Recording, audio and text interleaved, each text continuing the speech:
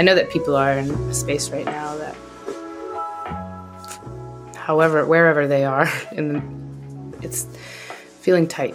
There's a lot of violence right now. It's on my mind. I think I'm not really doing news about it, but people are coming out of the woodwork, I guess, a little bit in my life, talking about how what's going on in the Ukraine and stuff is impacting. I know that we don't talk a whole lot about politics necessarily, but there is something about the connection of us all that I think feeling that unrest, I think it's just in the air for me. I think it's adding to my questions around my own conflict interpersonally, maybe too. But it's holding power, and where do we have permission to let go of things and to, I don't know. I think that's all. It feels very much the same to me, like it's connected. Yeah. Yeah. Anyway. What's up next? I think it's real that we're in the same living system on the earth, sharing the same oxygen, nitrogen, carbon, cycling through that Gautam Buddha breathed and ate and shat and, as well as anybody else. And we're, maybe another way to think about it is maybe we're all sitting on top of the same collective unconscious mind in that or on that or whatever way.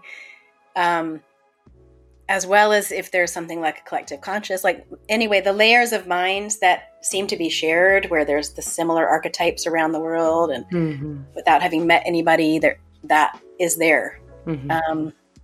It's kind of like, sometimes I have this image of as if what we really are is this giant jelly, like jellyfish jelly.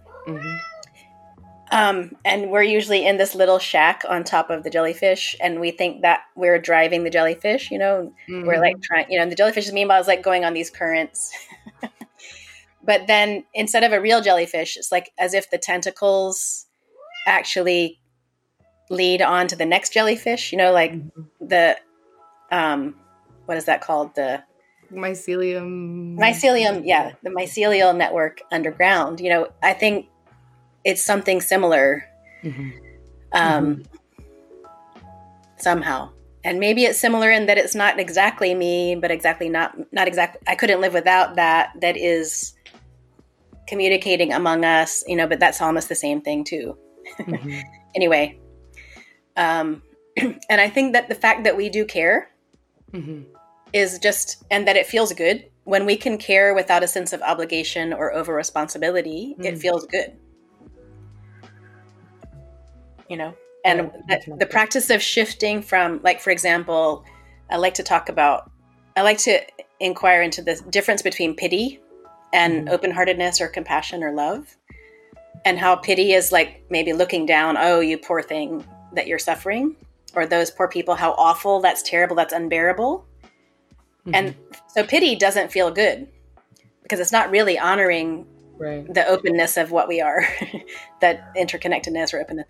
Whereas love without pity feels good. And why does it feel good? Because it's true, I think. It's like, it's just it's one breeze that blows through our openness, our interconnectedness, our interweavingness, or whatever it is.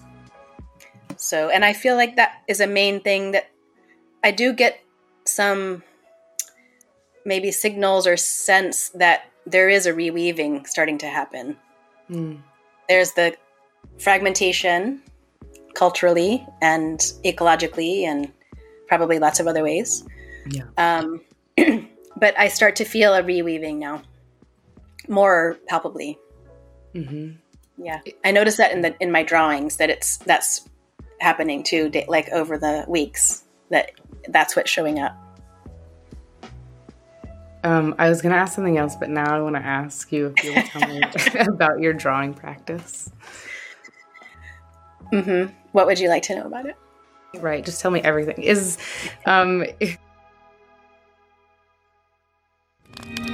Tender Fire.